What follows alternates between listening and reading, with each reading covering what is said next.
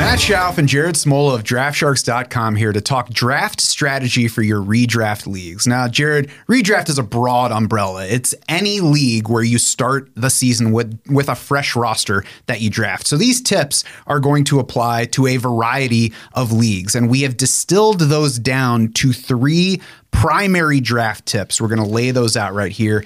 Number 1, pursue value above all else. Now, Jared, value, of course, is just what a player is worth in a given league. Now, that gets a little bit more complicated because it includes all the other positions in that league. It includes your league settings, your lineup settings. It includes what's available when you're drafting. So it's going to change, and that's why we have bothered to go through this painstaking process of creating DMVP values for every player. That is a 0 to 100 scale that applies an easy to comprehend value to every single player, basically, that's going to be considered within a given draft. So take our current PPR rankings, for example.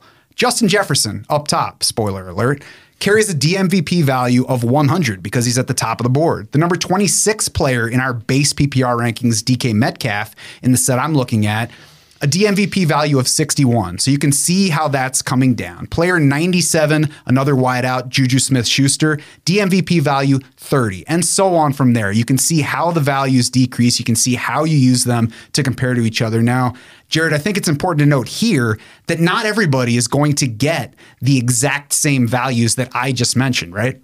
Well, I think that's the key point here. You know, DK Metcalf is not going to have the same value in a PPR league as he does in a non-PPR league. DK Metcalf's not going to have the same value in a league that requires you to start 3 wide receivers versus 2 wide receivers.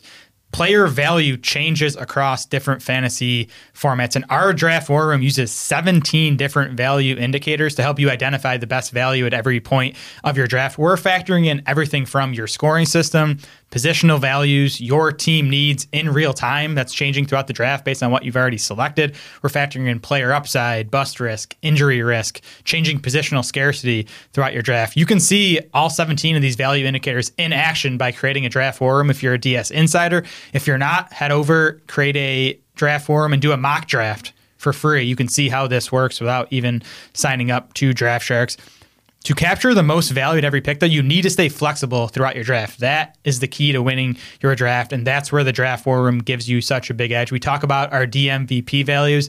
The D stands for dynamic. These rankings are adjusting throughout the draft based on your team needs, based on what's still available in your player pool. Example, you draft a quarterback early, you're going to see the quarterbacks fall down in your rankings because they're not as valuable to you anymore. You draft a pair of running backs to open your draft, you're going to see running backs tumble down the draft board. You're going to see wide receivers climb in value. The draft forum is always dynamic. It's always factoring in all these different variables at every single point of your draft. Mm-hmm. And you talk about something that rolls right into our second pillar here. And that second pillar is don't draft from rankings that look like everyone else's. I mean, that's what you're getting from Draft Sharks, no matter when you joined us.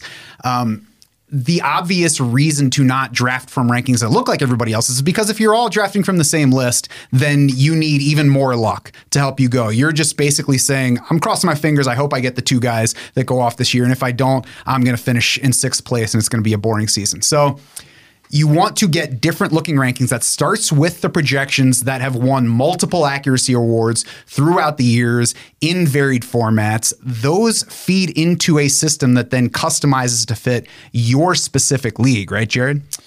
Yeah, I mean, I think if you're not using rankings that are at least, based on fueled by projections, I just think you're doing it wrong.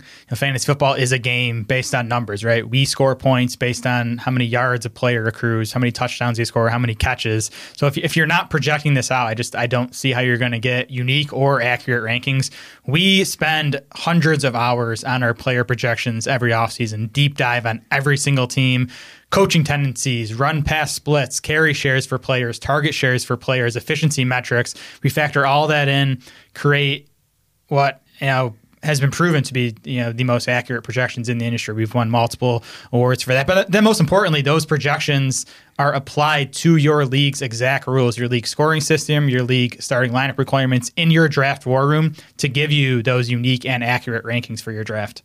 And to be fair, Jared spends hundreds of hours on those. I spend at most 92 minutes just telling him the players that I think he got wrong. But as you said, we put hours into those and we give you numbers that are going to fit to your league. And that fit is critical because even leagues that look similar can have subtle differences. You mentioned 2 wide receivers versus 3. That's going to change things. It gets funkier than that. Superflex is becoming more popular. We have leagues with 2 flex spots, even 3 flex spots.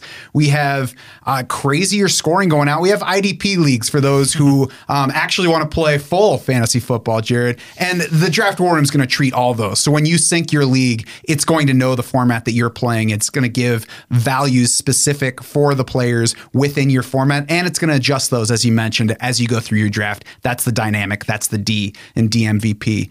The third pillar of redraft draft strategy, chase upside players in the late rounds. And I mean, that's the key to winning in really any format, is to land those few players that really dramatically outperform preseason expectations.